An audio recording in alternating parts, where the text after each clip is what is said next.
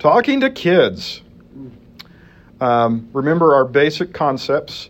We want to get a basic idea for ourselves, translate it into childese, because our words are lousy. If we can find a good metaphor, great. Hey, some Christian topics have no good metaphor, just the way it goes. If we can find a biblical metaphor, even better. We're going to tolerate misunderstandings. We're going to encourage questions and imagination. Today we want to talk about how to talk to kids about Jesus. We're not going to talk about the cross yet. I have another lesson coming up where I want to say just that. How do we talk to kids about the crucifixion, right? It's death, murder, violence. That's a tough one all on its own. So I'm going to put it aside, and then even responding to that, baptism and all that, still getting there. Today, just the person of Jesus is, again, a little confusing even for adults. Think about Jesus praying. Okay? Christians believe that Jesus is God, and we pray to God, but Jesus is not talking to himself. We also pray in Jesus' name. Did Jesus pray in Jesus' name? It's a little fuzzy on a couple of those things, and kids pick up on that even quicker than we do. Like, I don't get that. Is Jesus God, or is he secondary God, or third God, or not God, or what does that mean? So today we're gonna tackle that a little bit and see where we can get. Just like last week, the Trinity concept is both necessary and obtuse. Like, we're not going to come up with a simple explanation of the Trinity. I'm not going to make you watch The Irish Guys again, but you should. There's no great metaphor. Very recently, just a couple of years ago, one of the world's leading Christian philosophers, William Lane Craig, said he had discovered a new metaphor for the Trinity, and it was Cerberus, the three-headed dog of ancient Greece who guards the gates of hell, or also known as Fluffy in Harry Potter. Yeah. And while it was a fascinating analogy, most of us said, I'm not comfortable comparing God to a fictional dog, no matter how many heads he has. So it's like all the metaphors are bad, nothing works. Here are some things we do want to say about Jesus. We want to say he's fully divine. Jesus is 100% God. He's not partially God, a little bit God, fraction of God, 100% divine. How might we express that to kids? Yeah, none of those words that I just said mean anything. They kind of get it with regard to the Father. When we talk about the Father, as much as we manage to convince them that who God is, we basically want to say, and all that's true about Jesus too. So if we did good on lesson 1 with who is the Father, then we want to say they're not the same person, but everything true about him is true about Jesus. Jesus is completely God, just like the Father in that respect.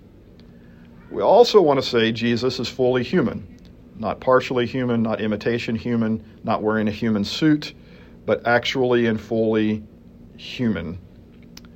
And so, kind of the same thing, he's also a person like you. Everything you've been through, he's been through. Everything you faced and experienced, he faced and experienced. All the elements of your humanness, well, probably not going to say that word, humanness, but just like you. Those are the two ideas, just like God, just like the Father, just like you. And then naturally a child wants to say, how is that possible? And we say, it's really weird, that's the point. Like, it only ever happened once. You know, metaphors are where you take two things that are a little bit alike and compare them. There's nothing like this, and that's the point. If there was ever anything else like it, it wouldn't be a religion. I mean, it's like this thing happened once, and it's weird. And so we noticed, and that's the point. But those are the claims we're making. Jesus is a person who is just like the Father, God, and just like you. And that's, if you can get that far, then the weird questions are going to come in of, oh, do you mean like, and you're like, tolerate misunderstandings, encourage creativity and meandering, and just run with it. These are all the same questions that people have been asking for centuries, and I love that kids are still asking them. Literally a debate in the 6th century-ish AD that split the church in the 6th or 7th century between the monothelites and the diothelites. The monothelites, mono is one, thelos is will in Greek. And the debate was, does Jesus have one will or two? Like, does he have a human will and a divine will? Or does he just have one will as a person? Do they argue with each other? Church literally split for a few years over the mono. You have to, like, in seminary, you have to learn, like, study the monothelite and the diothelite and the whole bit. It's tough questions, right? It's supposed to be. And it's okay for your kid to be confused, because I sure am. It only ever happened once. That's why it's cool. So, he is like God the Father. He is like you. And the word we use for that is the incarnation, which is a way of saying Jesus is one person who's two things. Every other person you've ever met is one thing or another, right? You're human or you're not. Jesus is one person who's two things.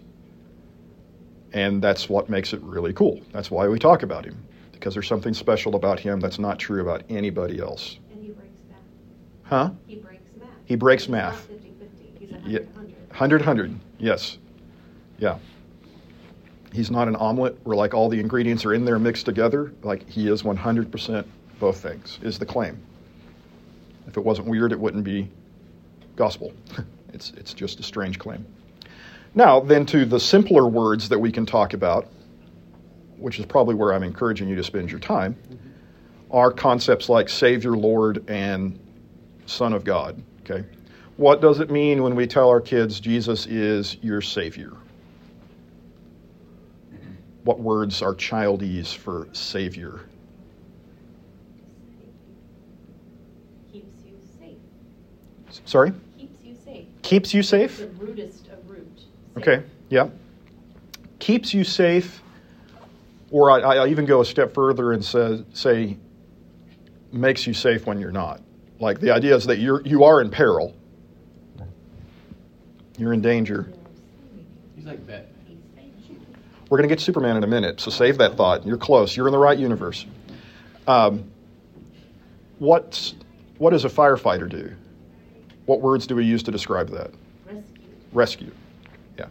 So I think when we're talking about Jesus as Savior, he's out there saving people. He's rescuing people. People are in trouble. He's helping. He's making it right, making them safe. What about Lord? We use the word Lord all the time, right? Kids just say Lord this. Huh? Ruler. King. Yeah, I think those are the right words. Just like we talked about last week with God the Father, because of all our cynicism towards leaders and the government and stuff, it's a little hard sometimes to say Jesus is our president or Jesus is our congressman. So we almost need the older words like king, ruler, he's in charge, something like that. We believe that. And then Son. This one's great. Jesus really served this one up for you, okay? If you were a parent trying to talk to your kids about Jesus, he says, well, here's a metaphor for you. I am the Son of God, okay? And that is absolutely a metaphor. And I'm going to say this and then explain it, so don't throw rocks at my head, okay? Jesus is not literally the Son of God. And what I mean by that is, the Mormons, for example, believe Jesus is literally the Son of God. That God the Father had consensual sex with Mary and produced a biological divine offspring, like Zeus producing Hercules. I mean, like that would be literal, like biological. Scripture says, no, that's not what we mean. It means something else. We mean that he is, in every respect, like his Father. Jesus wasn't a created being like an angel. He's not a demigod. He is absolutely the Son of God, but not like in some biological sense. Does that make sense? And that's what I mean by literal. Literal as in biological. He's not the biological descendant of a family of gods. He is God. What Scripture is trying to tell us is there is a relationship between Father and Son that is a very real relationship, and that exists between the Father and the Son. And so we say he's the Son of God. And I'm going to keep saying that because it's true. But I don't mean biological descent. And also the Quran, oddly enough, the Quran refuses to say that Jesus is God's Son, because of that misunderstanding. The Quran says, far be it from Allah that he should have a son. Like in their mind, God doesn't sleep with women and make babies. And again, they're right about that, but they misunderstood what Christians were saying. We weren't saying God made babies. We're saying there's a relationship between father and son that is very, very real. Okay, so acts just like the Father. And what about authority on the Father's side? I mean, that's what makes Yeah, it seems to be some part of that relationship as well, that he is, though he is God, he submits himself to the Father as a son does to the Father. Yeah. And so you can talk about your relationship, you know. Your kids are fully human people. You don't matter more than your kids, right? You're equal in that sense. And yet there is a decision tree in the house. Like there's a kind of hierarchy of like, we're going to, yeah, and it's mutually beneficial. Children are better off when they do what you tell them. That's a hard one to sell, but it's true, right? Okay. Okay, so to what can we compare a truly unique event? The Word became flesh and dwelt among us, and we have seen his glory. The glory is of the only Son from the Father, full of grace and truth. I mean, it's surprising. That's why it's wild. Okay, what do you compare that to? Almost Batman, but in fact Superman is the only thing I've got. This is a stretch, but if you're just a comic fan, a superhero fan, and you want to say, well, it's kind of like this, or you're ever watching a superhero movie, there is kind of a funny connection between Superman and Jesus, and it's actually intentional. The guys who created Superman were actually Jewish comics who were familiar not so much with Christian ideals, of course, but with the notion of a being from heaven who would save a people. And it was a concept. No kidding. During World War II and the years leading up to it, Hitler tried to ban Superman comics from Germany because he said they're Jewish propaganda. He thought they were like very religious. It bothered him. So anything Hitler's against, I'm obviously for. You got a child from Krypton raised to be one of us, has an earthly and a heavenly father, came with the purpose of saving humanity. Yeah, it's kind of like, is it perfect analogy? Of course not. But you kind of get the comparison of one person who's two things, right? He's one of us and he's also not. Can I bore you with some Kevin Costner for just a minute? It's another way of saying that. And neither are you. You're the answer, son. You're the answer to our way alone in the universe. I don't want to be. And I don't blame you, son. It'd be a huge burden for anyone to bear, but you're not just any young Clark, and I have to believe that you were sent here for a reason. All these changes that you're going through, one day you're going to think of them as a blessing, and when that day comes, you're going to have to make a choice. A choice of whether to stand proud in front of the human race or not. Can I just keep pretending I'm your son? You are my son.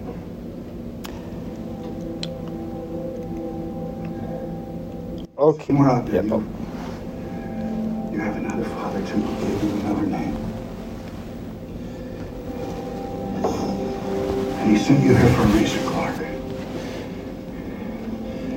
And even if it takes you the rest of your life, you owe it to yourself to find out what that reason is. Anybody know Clark's name from Krypton? Kal-El. Anybody know the Hebrew word for God? El. He's from the house of El. Again, Jewish authors were like, oh, it's like the God family. Yeah, it's kind of. Now, Ben, are you trying to tell me that the guys who made Man of Steel were like intentionally channeling Christian doctrine? No, it's not like they put him in a church or anything. Oh, wait. Jewish propaganda. Yeah. Wait till they frame him with the stained glass behind him. Wherever you want. It's like, oh, yeah.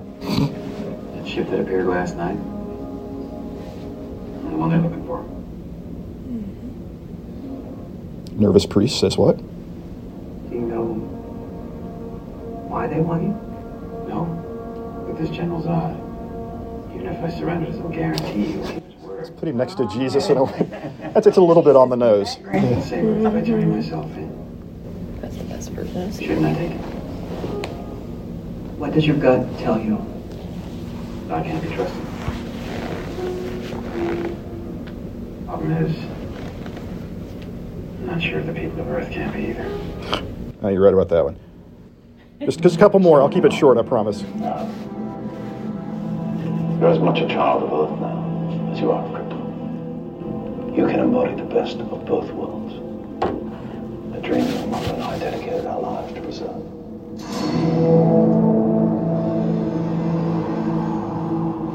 People of Earth are different from us, it's true. But ultimately, I believe that's a good thing. They won't necessarily make the same mistakes we did. Well, if you guide them, Cal. One more and I'll quit, I promise. You will give the people of Earth an ideal to strive towards. They'll race behind you. They will stumble. They will fall. But in time, they will join you in the sun. In time, you will help them accomplish wonders. Yes. My point being, no, it's not a great metaphor. It's not perfect. But were the authors of those comics and those movies intentionally channeling some Christian thought? Or, yeah, they actually were. They weren't hiding it even. Like, put Jesus in the frame with him and make a point. So it's kind of like, hey, yeah, we'll go with it. Or we can quote old Marlin. Even though you've been raised as a human being, you are not one of them. They can be a great people, Kal-El. They wish to be. They only lack the light to show the way. For this reason, above all, their capacity for good, I have sent them you, my only son. Again, that writing script out of John. I mean, it's just... So... It's there, so I'm like, hey, I'll use it. Why not? Superheroes are fun. There's obviously a lot of ways in which the metaphor breaks down. Of course it does. But someone in pop culture was actually trying to do something vaguely Christianish. I'm like, yeah, I'll steal that. I'll take it and do what I can with it. What about the Chronicles of Narnia? Okay. I feel like that one would be a little bit easier. Yes. So when we get to the crucifixion, we're going to talk about Aslan because he's my go-to even more than Superman to say this is a way of thinking about Jesus. Yeah. Especially the part where he says he is different people in different worlds or whatever. Yeah. Yeah. Lewis even more intentionally writing a story about Jesus. Yeah. Biblically speaking, if we're not super thrilled with Superman, and that's fine. I'm more of a Batman guy myself, Odie, but what can we say about just the words Father and Son that are helpful? This is John 5:17 and 18. Jesus answered them, "My Father is working until now, and I am working." This was why the Jews were seeking all the more to kill him, because not only was he breaking the Sabbath, but he was calling God his own Father, making himself equal with God. This, by the way, is now the definition. I said earlier, what does it mean to say Jesus is Son of God? I said it's not biological descent. John defines it. He was calling God his Father, by which he meant, I am equal with God. Right? So that's the meaning of that phrase. He's telling you about his divinity. And I think we can use that and have some of the best conversations you're ever going to have as a parent with your kid. I had the great good fortune of being a parent of Lucas. He was about 3 to 5 while I was going through grad school in theology, and would have these high-end theological conversations on Tuesday and then talk to Lucas on Wednesday. And I promise you I learned more talking from Lucas than I did on the Tuesdays. That there's so much to be taught in that relationship for him and me. What does it mean to say he's a son? Jesus is like his Father's son. Okay? Talk about similarities between you and your parents. Okay? For better or worse, I tried to be completely different than Dad. See how that worked out? Yeah. I'm a bearded preacher in the Church of Christ who drinks too much coffee. We're not anything alike. Yeah. So it's okay. You have a bow tie. Huh?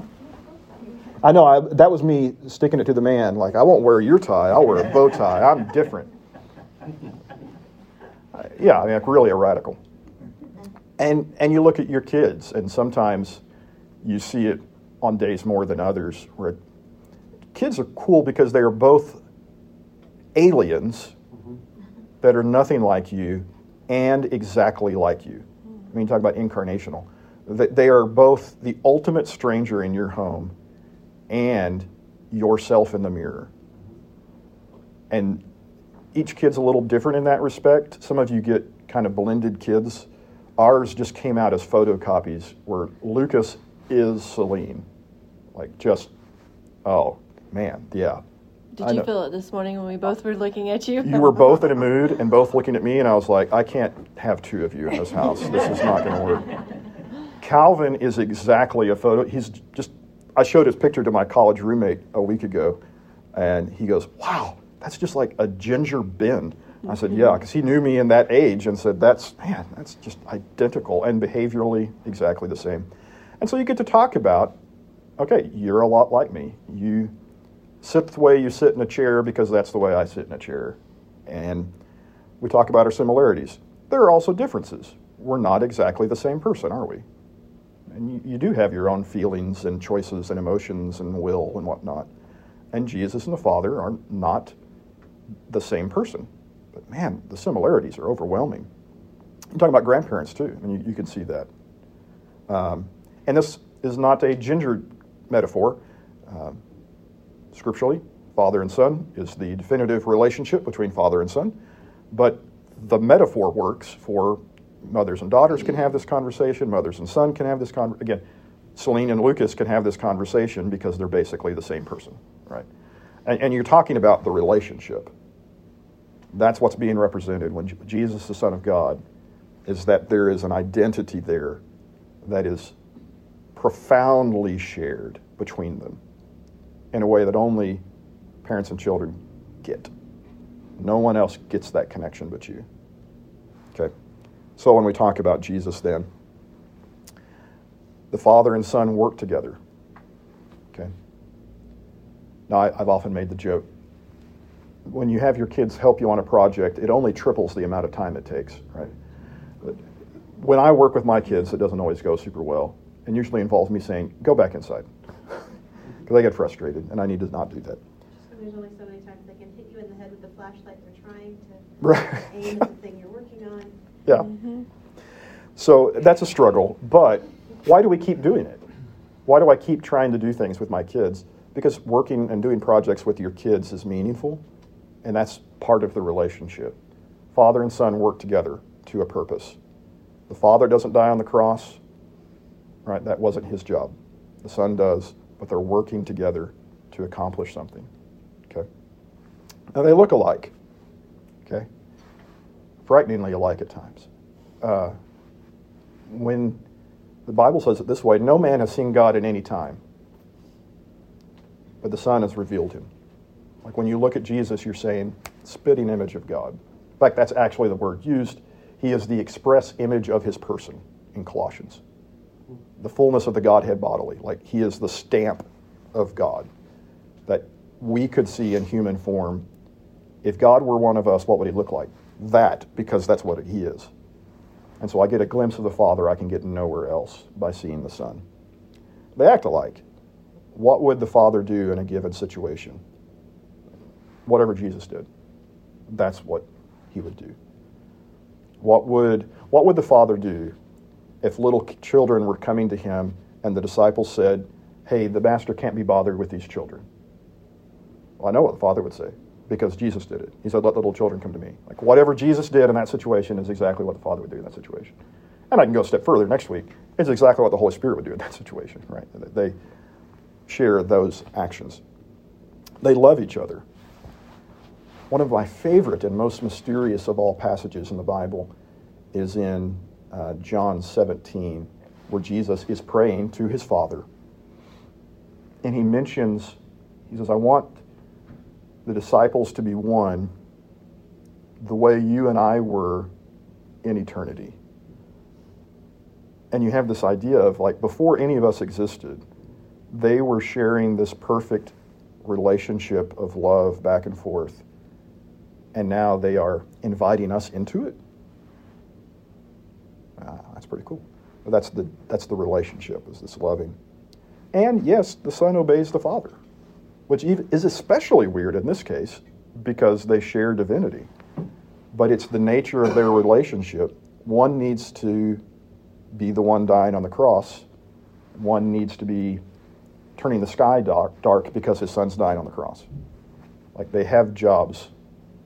They're not of different worth or value or importance. They just have different roles. And so sometimes in human relationships, we submit to different roles in our life, not because the person in charge is more important or a better human than me, just because somebody has to do that. And so that those relationships are beautiful. So this, to me, is like my favorite one to talk to my kids about, because it's been a reminder for me, too. I hope, if I had one more slide, I would say this. I hope God finds me as adorable when I screw up as I find my kids when they screw up. Like, when they screw up, why don't you throw them out of the house? You work really hard on them. Yeah, it's like, it's my kids. And again, it's that relationship that is first instilled in us between the Father and the Son that is now being extended to us. I think there's good stuff there.